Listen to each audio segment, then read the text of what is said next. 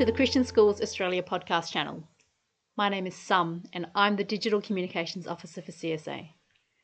Well, hasn't 2020 been a year like no other? And while it's definitely had its challenges, at CSA we're thankful for the push and the chance to innovate and adapt. And this year, we're excited to launch our very own podcast channel, with weekly episodes hosted by various members of our exceptional national team, each exploring different topics and issues surrounding and within Christian education. So, in case you missed them, or you're just looking for some excellent discussion or conversation to keep sharpening your mind over the Christmas break, we've lined up a summer series of podcasts, including some throwbacks to a few highlights throughout the year, as well as suggestions for some broader listening on the topic of kids and faith in general. We hope you enjoyed this week's throwback to a very honest discussion between CSA's Executive Officer in Western Australia with a national portfolio for modes and models of learning, that's alternative education. That's Dave Stevens and his good friend Paul Dix. Enjoy their chat around the topic of behaviour management and asking the question of who's managing which behaviour. Welcome everyone to our next CSA podcast in the Horizon series. My name is Dave Stevens and I have a national responsibility within CSA for what is termed modes and models of schooling, or looking at alternative education. I have the great honour today of having Mr. Paul Dix with me, and Paul is in the sunny UK. Well, is it sunny yet, Paul? No, it's predictably dreary. Well, I'd just like to point out that it's a winter's day here in Perth, West Australia. The sky is iridescently blue and I can't see a cloud, but, you know, that's winter in Australia for you. It's tough for you, I'm sure. So it's a hard gig, Paul.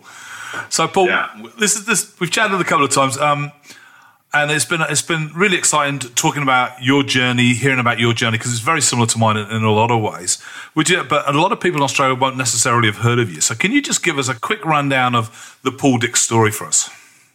I did that crazy thing that some teachers do on a Friday afternoon when you walk into the staff room and you see the jobs section of the educational press and you sort of flick through it, dreaming about the jobs that you might do. So I'm sat in East London looking at the jobs. You know, I'm looking at all the top jobs at Jamaica, Bermuda, you know, the whole thing. And I settle on this job, and it's a head of department job. And I'm not a head of department. I'm just a newly qualified teacher. But I'm greedy? Oh, I don't know. Skint. Ambitious. Yeah, but skint. You know, I needed a job, and I needed a job that paid well. And I am ambitious. And I just thought I'm going to go for it. And all my friends said, don't do that. Go and take an easy job, right? So I go for the job. And within 24 hours, the head teacher phones me at home. He says, you've got to come for the interview. So I said, this job's in a place called Nuneaton in the middle of England, right? Never been there before. Don't know anything about it, but I just think, right, this is it. This is fate. The doors of fate are opening up. So I drive up to the school. I drive up to the front entrance to be told that the 6 other people that had been shortlisted for this job had withdrawn that morning, right? And I'm thinking, this is it. This is me. I go into the interview. The chair of governors is there. The head's there. They ask me 3 questions. In 10 minutes, they give me the job. I'm a head of department, Dave, in a school, in a place I've never been before. I have no idea where I am or what I'm doing, really. I'm a primary trained teacher, and this is a secondary school. You know, I've just blagged my way in, haven't I? And I think just before I go and prepare these amazing lessons to inspire these young people, I'll just take a drive around the estate that's next to the school. At which point I realized that the 6 other people that had been shortlisted had done that drive around the estate before 8 o'clock in the morning, and they'd just driven home. So I landed myself in a school that the inspection team had failed for years, in absolute chaos, the kind of school where the status quo, I don't know if your listeners will relate to this at all, but the kids were in charge. The staff took the long way round to the staff room to avoid trouble. There was a feeling that the climate wasn't controlled by the adults at all. So that was my baptism of fire. 5 years in a they call them special measures schools in England, in a place called Nuneaton. And I got battered, Dave. There was no disciplinary system. There was no line or boundaries or rules or expectations or anything that applied. And I had to fight my way to get respect with those kids. And after 5 years, we took that school out of special measures. The school was calm. I led behavior. In fact, I was put in charge of behavior in the third year there. And we pulled it round. So then I went to another school and tried to do the same thing there, and it worked there again. This was a 3-site inner city school. 98% of the children were Islamic, but it was just a state school, right? A regular state school. We had razor wire on the fences, we had bouncers on the doors, and police at the end of the day in riot vans. And we used to have to let the kids from Somali origin out first, and then the kids with Bangladeshi heritage, and then the kids with Pakistani heritage, because if we let them out all at the same time, they would just war on the street. So I'm an experienced teacher who has been in the very worst classrooms, being battered by the very worst behavior. And I come to what I'm doing through experience. I sat on a beach years ago, and I said to a friend, I said, I'm fed up of these people coming in and telling us how to manage behavior. I said, we've been doing this for years, at the chalk face. Let's go and train teachers. And that was the impetus to come out of the classroom. It wasn't, that I'd had enough of teaching in any way. I'd probably had enough of staff room politics, but I'd never had enough of the kids. And we just want to do something bigger that would affect more kids on a national scale. And I was just thinking, we spoke the other day, and I was just thinking, you said to me, don't play yourself down. I think the biggest thing that I've probably done is I think in the last 10, 15 years, I've changed more school policies in the UK than anyone else. And they have my fingerprints on them. I don't just mean by writing books and throwing out ideas. I mean sitting alongside school leaders and working out how to do it, and how to do it well. I'm curious. I really want to hear the story of how you turned that first or that second school around. What were some of the things you did, what as a staff, as a group, with the leadership? So what are some of the things that you did to change culture within that school for the students? So we had to change ourselves, and that was the hardest thing to do.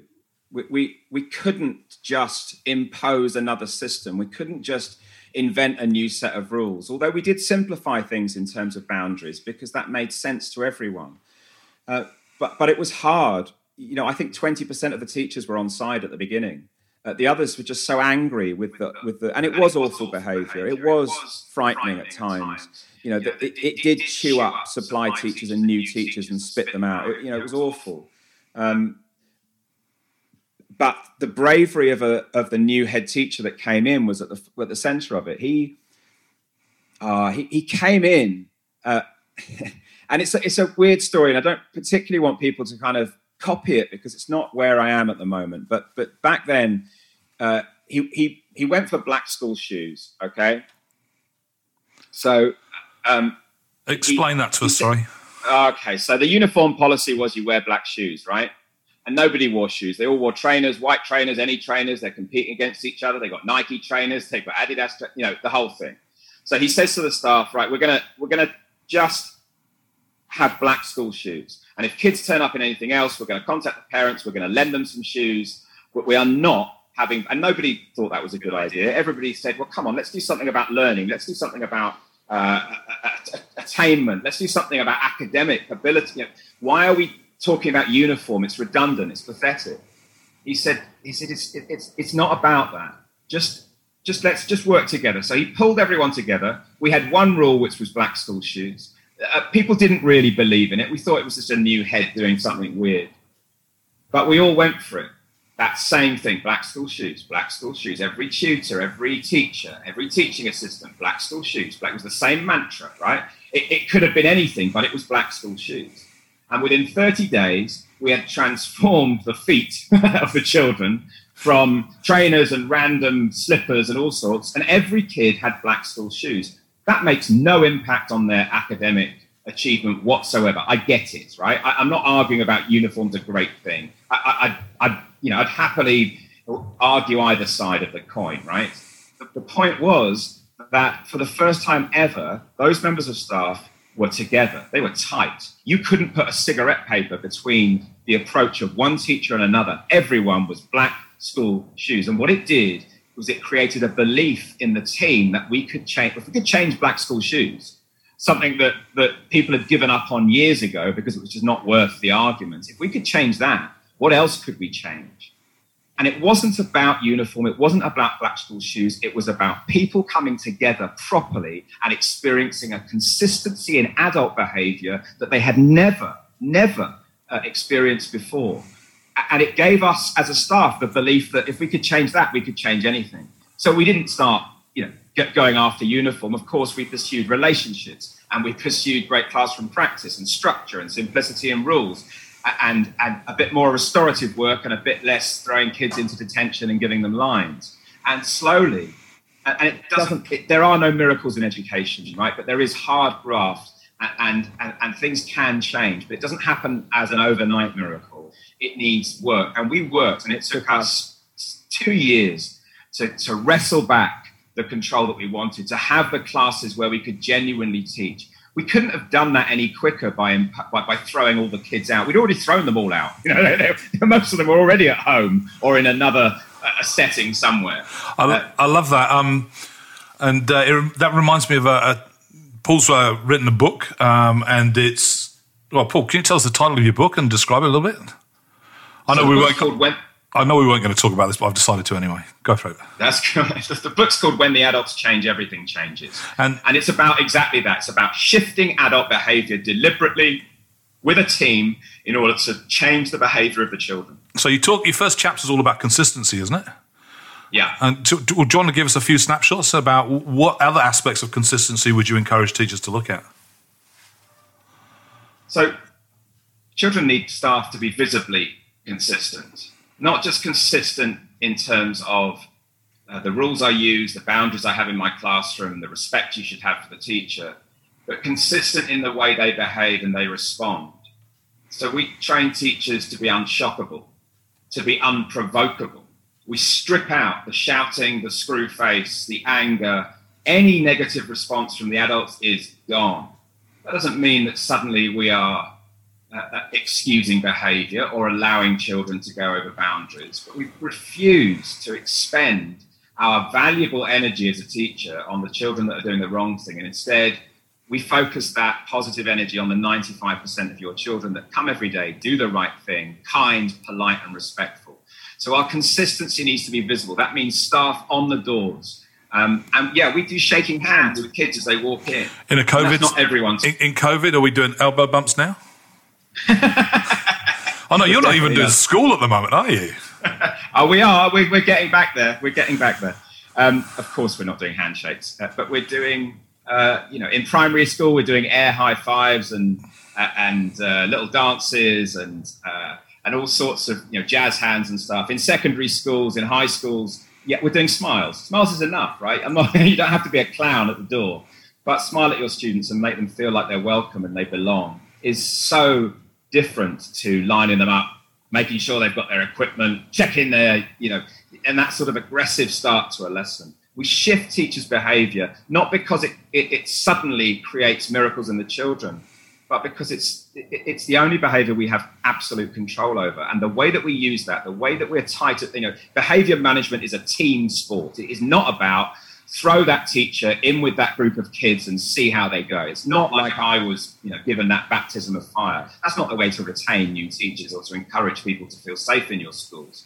It's about the team. So we don't. That consistency extends to meet and greet on the door, senior leaders and senior members of staff walking the corridors and making sure that people are happy and positive, looking for good stuff, not patrolling like a cartoon policeman, but looking for the good stuff and trying to catch adults and children doing the right thing. It comes to... Go on. No, I was just going to say, you talked about stripping the emotion out of the teacher. Are you talking about them becoming robotic, or are we actually... Because we've been talking a lot with Dr. Rob Lowe over here. Most of our listeners here will know about Rob, and I know you know Rob well, and his focus on relationality. So are we talking about stripping all emotion out, or what's happening here? So we're going to remove the negative emotion. Okay, just the negative. So we're just not going to negatively reinforce poor behaviour because let's be frank about it. The 5% of children who really want to challenge adults that's a sport to them. If the adult responds going from 0 to 100 miles an hour, it becomes entertainment for them. They can safely challenge the boundaries within a school because it's not the street and it's not their parents, and they're playing with it. The children who are the 95%, they deserve to see a teacher that is calm and in control. If a child is poorly behaved, then they step over the boundary, then of course the consequence follows. But the consequence shouldn't be your anger or your shouting or your, like I had at school, teachers, millimeters from my face, screaming at me. That does nothing to change my behavior. Sure, it seems like an instant fix, but in the long term, it's just nonsense. It's not evidence-based either. Sure. It feels intuitive to do that, but it is not getting the best outcomes that you need for the children. So we don't have shouting in our schools. We don't have teachers going up to kids' faces. We don't have any form of negative confirmation of poor behaviour, and things really change. That's excellent.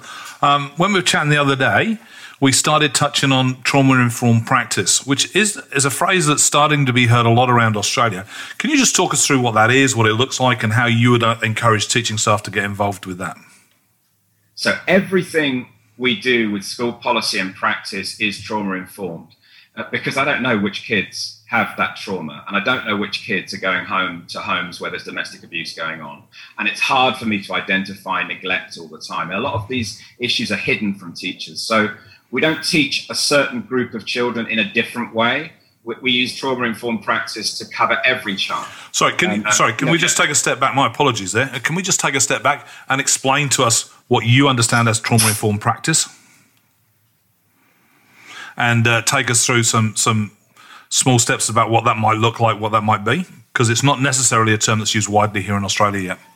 Okay, so trauma for the child would come from either an experience that's going on right now for them or in the past. And most trauma still comes from neglect of children. It's still the number one driver of trauma for children. But of course, there's domestic abuse, there's drug abuse, there's all the problems that you have in Australia and that we have in the UK as well.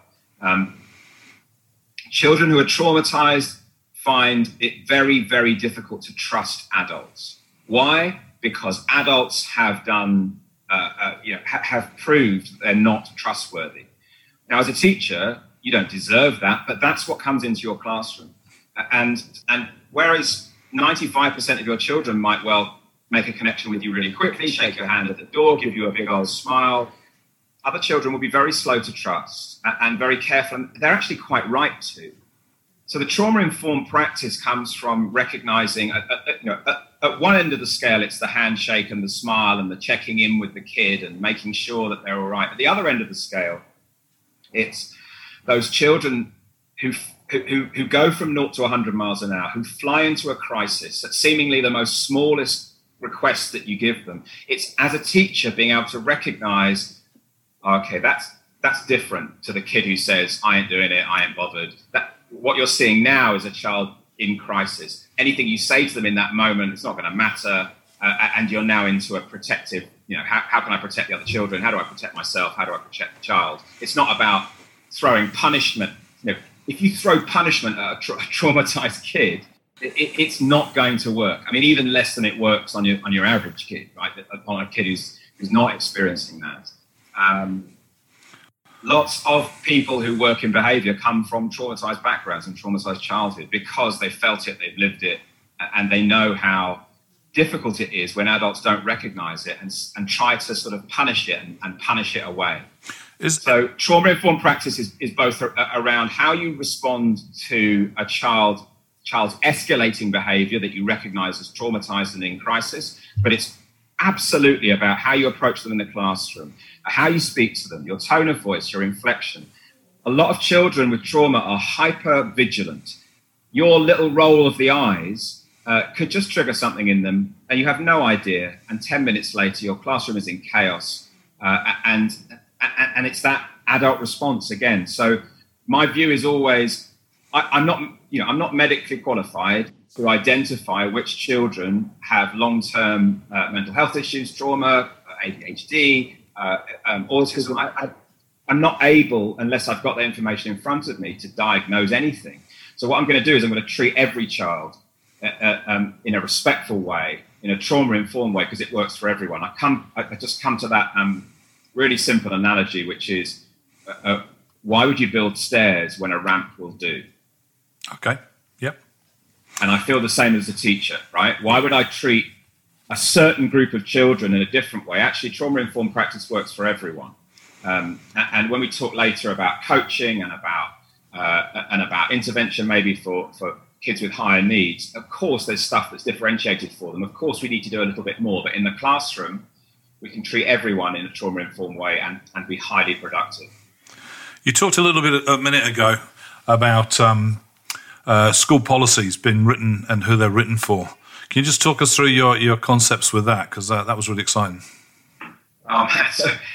So people send me school policies all the time.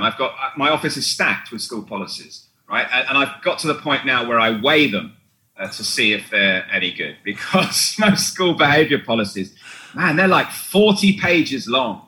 You remember, like, as a newly qualified teacher going into school, and somebody gives you the behaviour policy, you're like, I'll never read that. Even if I'm in education for 20 years, I'm never going to get round to reading that. So you have these huge, enormous policies, all done with the best intention. And they have lists of rules, thousands of rules, right? Incredible. I was in San Francisco a few years ago, Dave. And if you go to San Francisco, right, you go to Alcatraz, the prison island, okay? And we love Alcatraz. And Alcatraz is amazing. And I'm slightly weird. I weirdly enjoy going Slightly? Is that okay, it might not be the right adjective. Anyway, moving on, sorry, yes. Proper weird. I like going into prisons. With people in them and without. I find I learn a lot, to be honest, about people and institutions and systems.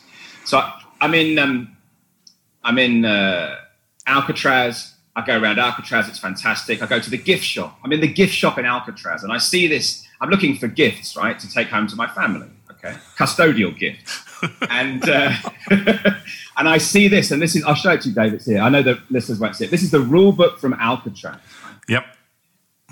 Did you know that Alcatraz had 53 rules in Alcatraz? Right? Okay. And these school policies that I'm sent, they have more rules than Alcatraz. Right? They're literally hundreds of rules. I'm reading rules like don't bring in hand grenades. I said to the head, why have you got a rule about hand grenades? What do kids generally bring in hand grenades at the beginning of school? He said, no. About 10 years ago, we did a project on World War II, and we asked for people to bring stuff in, ration books and helmets and all the rest. And some kid brought in a dummy hand grenade. So I thought I'd best put it in the rules in case someone did it again. So, look, most behaviour policies suck. I mean, they genuinely are useless. Why? Because they're an amalgamation of ideas that have come over years. Every time a new member of senior leadership comes in with their new ideas, they add it to the behaviour policy. So they just become bigger and bigger and bigger. So what do? Just strip it away, right? Let's have your behaviour agreement on one side of A4, one sheet. Okay, that's all you need, just one sheet of paper. And put down on that piece of paper how the adults are going to aim to behave, 3 things. How do we recognize great behavior? How do we deal with escalating behavior? How do we deal with it afterwards in terms of consequence? Just really simple agreements, not Paul's agreements, but the school's agreements, right? Staff sitting down together and making those agreements collaboratively and signing up to them. So that A4 sheet is everyone's reference point for the next school year. Of course, you're going to have a policy stuck away in a filing cabinet for when perhaps the inspectors come or something dreadful might happen. But day to day, 99% of your interactions, one A4 sheet. Let's simplify it in order to make it work. And let's start with the rules, because nobody can remember 55 rules. I tell you, Dave, nobody can even remember 10. And some people, even though they have a beautiful acronym, can't remember 5, right? I always, in training, I say to senior leadership teams, I say, what are your rules? And they say, we have 5. I say, okay. We've got a really handy acronym. They're all based around the word hand or whatever. And I say, okay, go on then. What are they? And I've not met a senior leadership team that can name them. So 5 seems to be too much. Let's have 3 rules. Okay, let's pick them out of the air. Ready, respectful, and safe. Done. Every single interaction in your school for the next 30 days based on ready, respectful, safe. And I'll tell you what, let's do something else. Let's start every intervention with the phrase, I've noticed, so that you don't have constant argument from students. You're not involved in blame or accusation. So let's marry those 2 things together. Every member of staff referring to ready, respectful, safe every time they intervene with behaviour, and I mean good behaviour as well as poor behaviour. You could hear it down your corridors. Every member of staff, it falls from their mouth, ready, respectful and safe. You don't need new posters. You don't need a whole, design team to come in and put up ready, respectful, safe, because the rules that the children adhere to are the ones that fall from the mouths of every adult. And if the first time you get a kid saying, oh, hold on, Mr. Smith said exactly the same to me about 5 minutes ago, boom. Now you can feel the school coming together, not over black school shoes and something as redundant as uniform, but pulling it together with the language that the teachers use and every adult. That's really important as well. This is not just about teachers. This is about your site team, your administrative team, your non-teaching staff. Every adult in the building needs to have that full. If you did that in the next 30 days, your school would be a different place. Regardless of anything else, forget the book, forget anything else I've said. If you just did that, simplified the rules and had them falling from the mouths of every adult, there would be a revolution in your school, and a good one. That's excellent. No, I really appreciate that. So we may have some leadership here in listening to us today. Do you have any key comments as we're coming towards the end of our time? Do you have any key comments that you want to give to leaders in how to best help kids to make sure they stay in school, and what they can do for their staff to help young people stay in their schools rather than fall out? Because at the moment we're seeing a growing number of kids fall away with mental health issues and stress issues and so on and so forth. So I've got a lot of things I could say to leadership, but no, nice things. Can we have some nice things to leadership? Because these are lovely guys. These are good people. I don't mean it like that. I don't mean it in a negative way at all. School leaders do an incredible job and are responsible for, that responsibility is such a huge leap that few are brave enough to take it. I would talk about stand alongside leadership, Dave. So let's stop this idea that if I pass a kid to you, Dave, you can sort them out, clean them up, send them back to me, respectful, polite, and ready to learn. Sure. Okay? What the kid doesn't need is to know that one adult is bigger, better, and more effective than another. What we need is that stand alongside. So rather than sending kids to a higher power, I want my deputy head teacher, my head teacher, my principal to come and stand alongside me while I talk to the kid, right? I need their visible presence. I may not need them to say anything at all.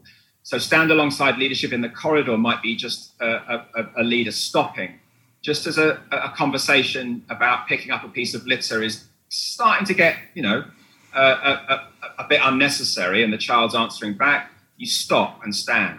And another colleague comes and stops and stands. And the kid just, you can see the kid going, you're all in this, I hate this. You're all together. I thought we could divide you. Yeah. Because in a punishment-rich environment, people are divided, right? There are some people giving huge punishments, others don't want to do it. Suddenly, when the staff stand together around a consistent agreement that they've made themselves, you stand alongside. So we're not going to do this, you get out of my classroom, spend the day with some growling deputy head teacher and come back. No. Let's speak to that child together. And what that does is it puts the power back into the hands of the classroom teacher. Very good. And in too many schools, the power is in the hands of a few in the leadership. And even though they have that power, it's very, very difficult to use it without the support of the teacher that's there every day, right? We've all had that experience. You send the kid out, they've done something awful, you don't see them again until next week, they walk into your lesson with a smile on their face, and you immediately think, well, who's done anything with this kid? I haven't heard. Nobody's communicated with me. Nobody told me what was happened. And you're storming off to the senior leader's office and causing a fuss because you feel like you're not in the loop. Let's put classroom teachers back in the loop. Let's have leaders standing alongside visibly so the children see. And let's strip out that policy. Let's have that leadership meeting that says we're not going to do 50, 15 or 10 pages. We're going to do one A4 sheet. And the last thing I'd say to you is And I'm not sure, because I'm not sure about the practice in terms of this in Australian schools, but stand at the gate in the morning, right? Stand at the gate in the morning and welcome every child. Don't talk to the parents. Don't talk to other members of staff. Don't deal with the problem from yesterday that you still haven't done. Stand and shake the hand or smile or be present for every child that walks into that school. Leaders might be saying, I do that already. Great, brilliant. But it does need to be said because there's nothing better than seeing your leadership team visible and on the gate. I'll tell you a funny story, right? I've got to be careful. A school that I was working with, they said, yeah, we love the standing at the gate thing, Paul. We love that. And so I drove past the school a couple of months later, and the whole senior leadership team was standing at the gate, but they were in a huddle, right? And they were just ignoring every kid that was walking past them. And I rang the head and I said, the standing at the gate thing, how's that going? She said, oh, yeah. She said, we had some more training from somebody else after you, Paul, and they said that we should have all our meetings standing up. I'm like, okay. And they said we should have our meeting in the morning. So we thought we'd have our stand-up meeting at the gate in the morning. I said, but you're just ignoring every kid that walks past. Oh. So, yeah. So stand alongside leadership, get some really good advice and work on that policy, and stand on the gate in the morning and in the afternoon and make your staff and children feel safe. Fantastic. Thank you so much for that. I love that. When the adults change, everything changes. The book by Paul Dix. Feel free to have a look at that. I've really enjoyed flicking through that and pulling out some real gold dust there. Thank you so much for spending the time with us today, Paul. It's been thoroughly enjoyable catching up with you. I'm really looking forward to you being able to come over to Australia and spend some time with us. I know you've got 1,001 options to go to because you're such a popular author now. What's one little takeaway, my friend, that you think, if you don't do anything else, do that? So, putting children's names on the board because they've done the wrong thing reinforces their poor behaviour and makes them famous for being badly behaved. Let's stop putting naughty names on the board or angry crosses. Instead, put a recognition board in your classroom and write up the names of the children that go over and above, and watch your classroom climate flip overnight. And the biggest change in any teacher's classroom is when they start observing the good behaviour first and dealing with the poor behaviour in private with the kids. So we're not doing naming and shaming. We're going to do naming and faming. We're going to make the good kids famous for their great behaviour, and we're going to make them the centre of our classroom or school culture. That's fantastic. Naming and faming. I love that. Naming and faming. And funny enough, as you were saying that, isn't that what we do with adults? We acknowledge publicly good behaviour with adults, and we have a quiet conversation on the side with someone's not doing well. Funny, we want to do that with kids as well. That's fantastic. Yeah, so leadership, if you're listening to this and you're thinking, I'm not sure about what Paul's just said, just next time you do a staff meeting, start writing out the names of the people, the adults in the room that are doing the wrong thing in your staff meeting. I'll give you 5 minutes before the whole thing just collapses, right, in fury. And suddenly they'll see how that starts to affect the kids. And I think, I write a lot in the new book about shame. And I think naming and shaming is just one part of a whole series of bits of discipline that we try to use that actually involve shame. And I'm really interested to strip that out completely and leave behaviour as a logical thing, right? Not an emotional thing. Yeah. So naming and faming. Let's find the positive and let's work with the positive. Paul Dix, thank you so much. We look forward to hearing more about you and hearing about your new book, and we wish you all the best. So thank you for joining us today. Thanks, Dave. Thanks, everyone.